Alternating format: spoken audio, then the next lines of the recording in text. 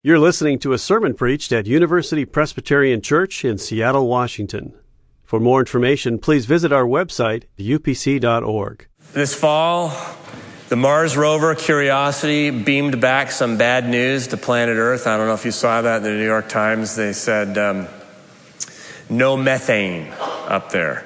And it's not so much that we're up on Mars trying to find methane. We're there searching for life, and it turns out that methane is a good marker for life, which I get a kind of a kick out of, because I think essentially it means you're telling me that if there's nothing that passes gas on the red planet, then there's nothing alive there. It's kind of reassurance to me. I needed to check this with one of our UW astronomers, and I said, and he said, "Oh, George, we don't talk about passing gas. We call it enteric fermentation." So, I am learning something from astronomy. But here's the thing. Join me. Over the last 9 weeks, we have been searching for life, haven't we? A sermon series called Alive in Christ. We're studying the letter that Paul wrote to the Galatians, looking for life in Christ. It's not always so easy to identify. Sometimes it's a bit ethereal, and we need to look for a marker. We need to look for a sign of life. After all, it's possible we might not know whether we have this life or not. We might think we don't have life because we look at the way we live and we think, oh my goodness, it's a little rocky. It's not so pretty. So I must not have the life that Christ promises. Or we might think we have the life and we might be wrong. We might think we might have life because we're in church all the time, or we live with people that have the life, or we talk like somebody who has the life, or we're just a lively personality, whatever. And so how do you know? Well, as we come to a close here in this series today, I want to be as simple and as clear and direct as I possibly can in helping you know whether or not you have the life that Jesus promises. Because I want to be really clear with you that Jesus came to give you life. That's his mission. I came that they might have life and might have it abundantly, Jesus says, John 10:10. And the Apostle Paul, when he characterizes the quality of his life, would use the phrase alive in Christ. 1 Corinthians 15:22. I'm alive in Christ. He speaks of a life that has a kind of quality that's like everything that God is. Speaks of a life that has a kind of duration. It's like the duration of God's life. It's eternal, abundant life. Do I have it? Is it in me? Am I alive in Christ? Well, how would you know? There's no more important question that a human being could ever ask of themselves. And the best way to get the answer is to look for that marker, to look for that sign of life. What is it? What's the sign? Well, the Apostle Paul, as he winds to the end of this great letter in which he's urging the Galatians not to miss it, arrives at this great climax in Galatians chapter 6, and he identifies the sign in no uncertain terms. For Paul, the sign is the cross. You look to history. You look for the cross of Jesus Christ, and the way in which you relate to that sign indicates to you whether you've got the life that Jesus promises. So let's look at this. Would you open up your Bible to Galatians chapter 6, verse 14. I've actually changed the text. I threw out my sermon Thursday night because I thought this is more important. We're just going to look at one verse, Galatians chapter 6, verse 14. It's on page 949. If you're able, would you stand with me? And let's read this one verse aloud together. Galatians 6, verse 14. When we're done reading, I'll say, this is the word of the Lord. If you believe it, you can say, thanks be to God. Listen carefully. You're reading his holy word. May I never boast of anything except the cross of our Lord Jesus Christ, by which the world has been crucified to me, and I to the world. This is the word of the Lord. Heaven and earth will pass away, but what you just read never will. Please be seated. It should sound odd to you. Boast in the cross? Well, it was as strange in the ancient world as it is today. Mid-19th century archaeologists in Rome found a bit of graffiti that today we call the Alexamenos Graffito. And I want to show you a picture of this. This is not the actual graffiti. This is a sketch because it's a little bit hard to see. It was just carved in the stone of a lower chamber. And it was carved presumably by a Roman slave who lived or worked in that chamber. The picture has two figures on it. On the left, we have a man whose arms are raised up. It looks like a gesture of worship. Right and to the right and above, we have another figure. It's the body of a human on a cross. But you look closely and you see it's the head of a donkey. And then there's an inscription. There's some writing there. Well, we don't really know what this is. This is all we have. There's no backstory to this. But scholars have filled in some of the details. And the consensus is that this probably is some religious satire. It's a little cartoon. It's a gesture of ridicule. I think there might have been two slaves, one a pagan slave and the other a Christian slave. We don't know the name of the pagan slave, but the name of the Christian slave was likely Alexamenos. Because when you read the inscription, it says Alexamenos worships his God. A man on a cross with the head of a donkey. This whole story is ridiculous, somebody thinks. And so, when the Apostle Paul says, I boast in the cross of our Lord Jesus Christ, and you say to yourself, the cross, I never quite understood that. Know that you're in good company. Nobody has ever understood the cross. Nobody's ever been able to make sense of it unless it's the one thing that makes sense of everything else. One man ridicules, another man worships. To one, it is a marker of shame. To the other, it is a marker of vindication. To one, it's a sign of death. To another, it's a sign of life. And what's the difference? Paul says, I boast in the cross of our Lord Jesus Christ. As we come to this cross, let's think for a minute about who's on the cross. Our Lord Jesus Christ. Who is that who hangs there in first century Palestine? Well, it's a man, a person like any other person, a regular person. He had no form or majesty that we should look at him, nothing in his appearance that we should desire him. If you were to walk by the street today, you wouldn't notice anything different about him. He just looked like you or anybody else who's there, and yet he was a person who ate the daily bread of toil, who shared the common miseries of life.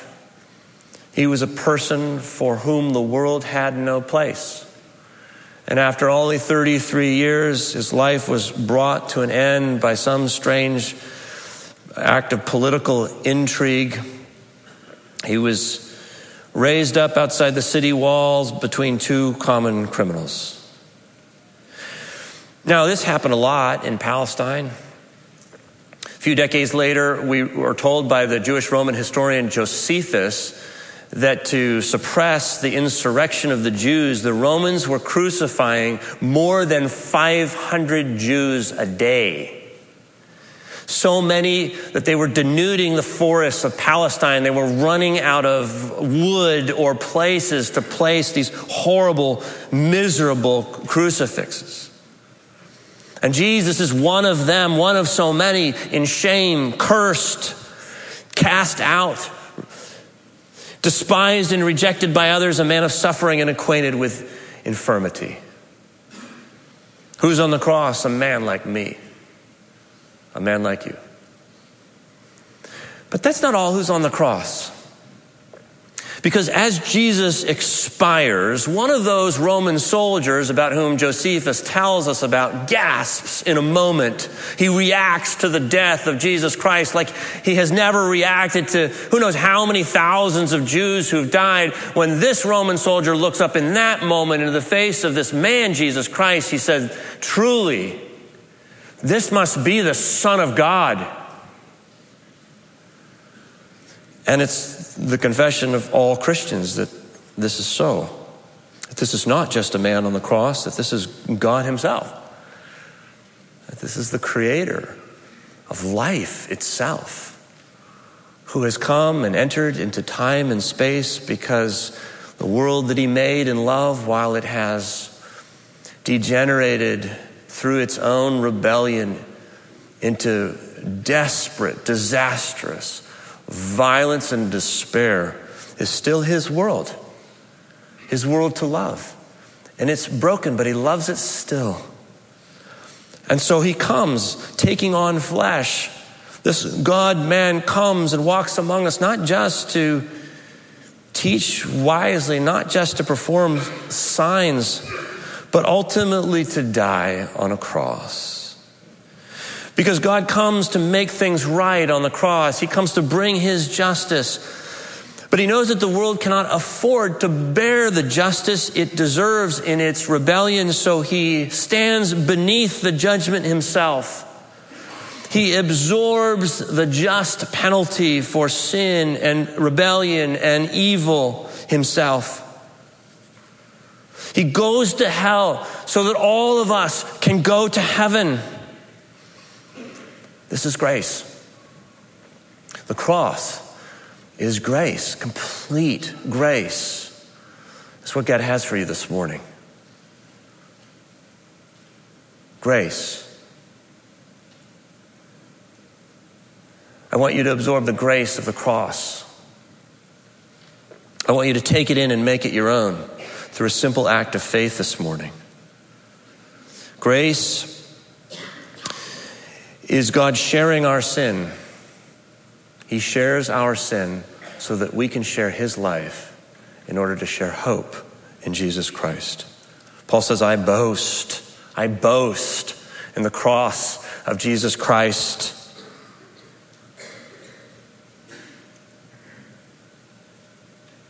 Who is the person who's crucified on the cross? Well, it is man, it is God.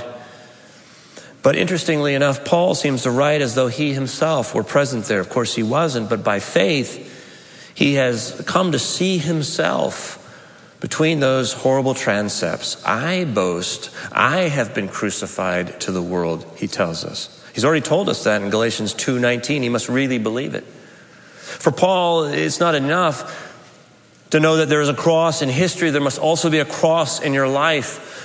For Paul, the objective truth of the crucifixion of Jesus Christ has no personal relevance until it's our personal truth. And so he says, I have been crucified.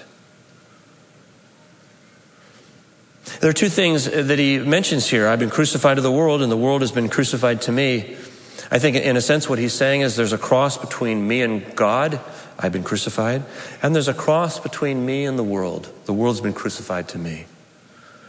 To say that there's a cross between me and God is to say that I will no longer need to relate to God in any way other than such as signified by this cross.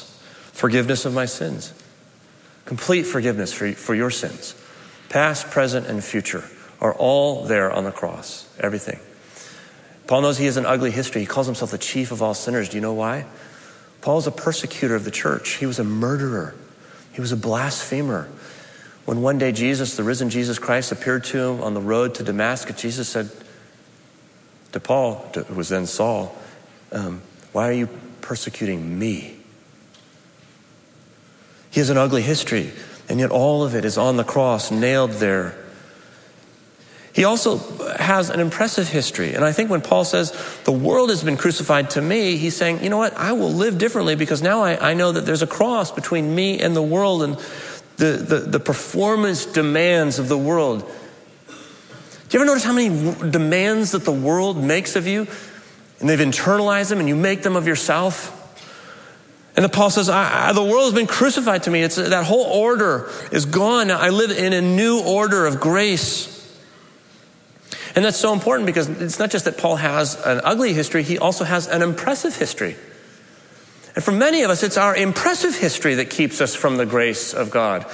But listen to the words of the Apostle Paul in Philippians chapter 3. He says, hey, if anyone else has reason to be confident or to boast in the flesh, it'd be me. And then he lists his spiritual resume. So all these are good things. I've been circumcised on the 8th day, member of the people of Israel, tribe of Benjamin, that's the good tribe, Hebrew born of Hebrews, as to the law, a Pharisee, that was really good in his mind, as to zeal, a persecutor of the church. Hey, get rid of these pesky Christians. As to righteousness under the law, blameless. Yet, whatever gains I had, all of my righteousness, all of my successes, all of that, these I've come to regard as loss because of Christ. More than that, I regard everything as loss because of the surpassing value of knowing Christ Jesus my Lord. I want to know nothing among you except for Jesus Christ and him crucified. I boast in the cross. I live with God because God died for me. I'm alive in Christ, Christ in me because of the cross. And so I ask myself, do I have this life? Do I have this life? Well, if I do, it's not because I'm a pastor. It's not because I come to church. It's not because I'm nice or I try to be a good person or I pray. It's not because people like me or respect me. It's not because of my engagement with the American dream and my success, my health or my happiness or my home. It's none of those things. If I have this life in Christ, if I'm alive in Christ, it's only because of what the cross has come to mean to me. It's because of grace. I'm no better than the Apostle Paul, and yet he needed grace. I'm no worse than the Apostle Paul, and yet yet grace was sufficient for him. I want to read you a letter that I received 2 weeks ago from a woman that to me describes what it's like to live with this grace, what it's like to live with the cross. It's a long letter, but let me just read to you. This is one of you. This is a mother who's struggling to live. She writes, about a year and a half ago, we welcomed our second son into our life. And though he brought much joy, I was stretched and challenged in ways I had never been before. Exhausted and tired, I found myself snapping at my husband, becoming short and impatient with our firstborn son, and just about angry all the time. I hated the way I responded in anger all the time and vowed every morning that this morning I would be different. This day I would be kind, patient, understanding. But as the day would go on and day-to-day challenges faced by a stay-at-home mom grew, my temper flared. I had trouble sleeping at night because I kept rehearsing the harsh words I had spoken to our oldest. I lay in guilt and frustration with myself. All the other moms around me held it all together, but not me. I listed excuses if I had family close by to help, or if I wasn't at home, or if my second wasn't colicky, stubborn, fussy, or if my first wasn't so needy, then I would be different. But the problem wasn't my kids or my situation. The problem was me. The problem was my heart. The anger, impatience, and kindness that was showing up in my life was just an outpouring of the ugliness of my heart, the sin that was so deeply entangling. Now, I knew I was a sinner. I realized that over 15 years ago in college, and I knew that I'd been forgiven. But somewhere along the line, I began to think that I was fixed, that I had it all together, that once you're a believer, you shouldn't struggle with sin. But Galatians reminded me that we still struggle, that as believers, we don't have it all together. And that doesn't mean we aren't saved, or that God isn't with us even as we sin. He hasn't abandoned me. And that brought me so much peace, so much hope. No longer was it, I'm a bad mom, or I'm a bad wife, or I'll never measure up, but I'm a sinner. And that brought hope because it also means I'm forgiven. That Jesus took care of that sin, that anger, impatience, and selfishness on the cross. It was wiped clean. And it means that he who has started a good work in me will bring it to completion, that he won't abandon me to sin, but is working in me to make me more like Jesus. No longer was I emotionally beating myself up at the end of the day, shaming myself for the words I spoke. No longer was I facing the day determined to do better, but rather knowing I am inadequate. I know his Holy Spirit is with me, guiding me, helping me, wanting me to change. And that my identity isn't bad mom, but chosen daughter of the Holy Father. And strangely enough, my words to my sons have become more loving, more kind. I'm even slightly more patient. And all that started not just because I was focusing on the behavior, the fruit. I had tried that for the last year and it wasn't working. But because I was now focusing on my heart and my need for Jesus, my inadequacy and my sin, and somehow Jesus brought fruit out of all of that, all by himself. This is the power of the cross that allows us to acknowledge our inability and hold on to his ability, his grace in our lives. Now, it's hard to see.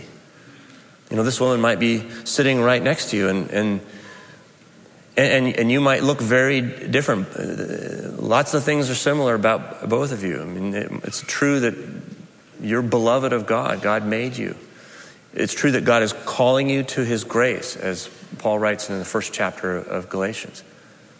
It's true that you both know how to dream. It's true that you both know the disappointments of broken dreams. It's true that you both know joy and you both know pain. You might have both gone through the same stuff, the migraines, the miscarriages, the difficult relationships with mother. But there is one difference, and that is this woman has the cross of Jesus Christ in her life. And that one difference is the difference that makes all the difference. That's the difference that opens us up to eternal and abundant life in Jesus Christ. And the Apostle Paul says, I boast in that. Now, what's this boast?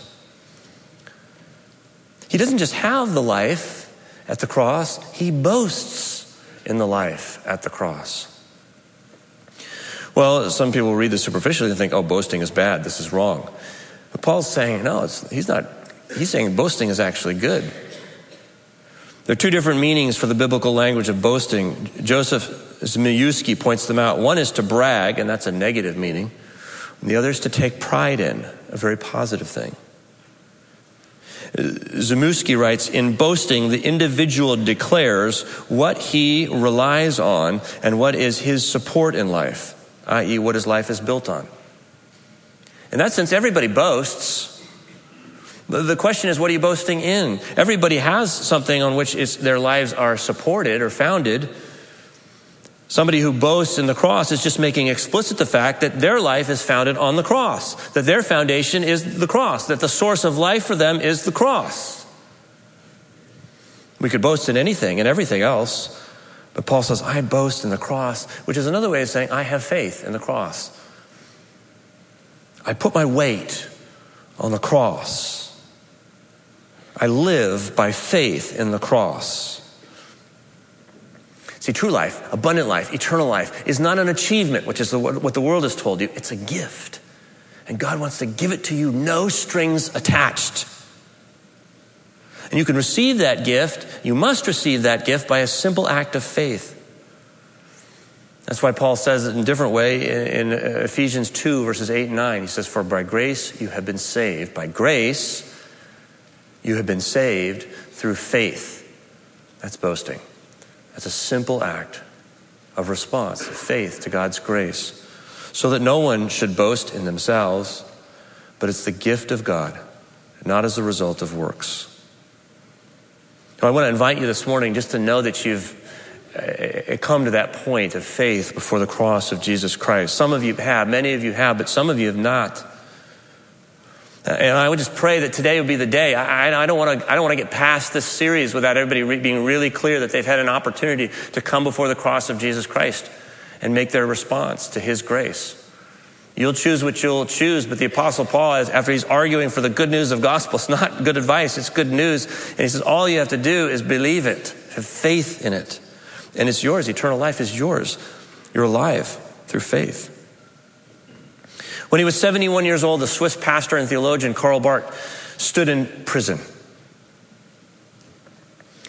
He was in a prison cell in Basel, I believe. And he looked around the room and he saw the men who were there, every one of them a convict.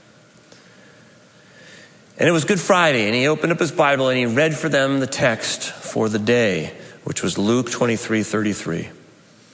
And he said, they crucified him with the criminals, one on either side of him. And then he looked around the room at those men. eyeball to eyeball. And he repeated, they crucified him with the criminals. And then he asked them a question. Which is more amazing, to find Jesus in such bad company,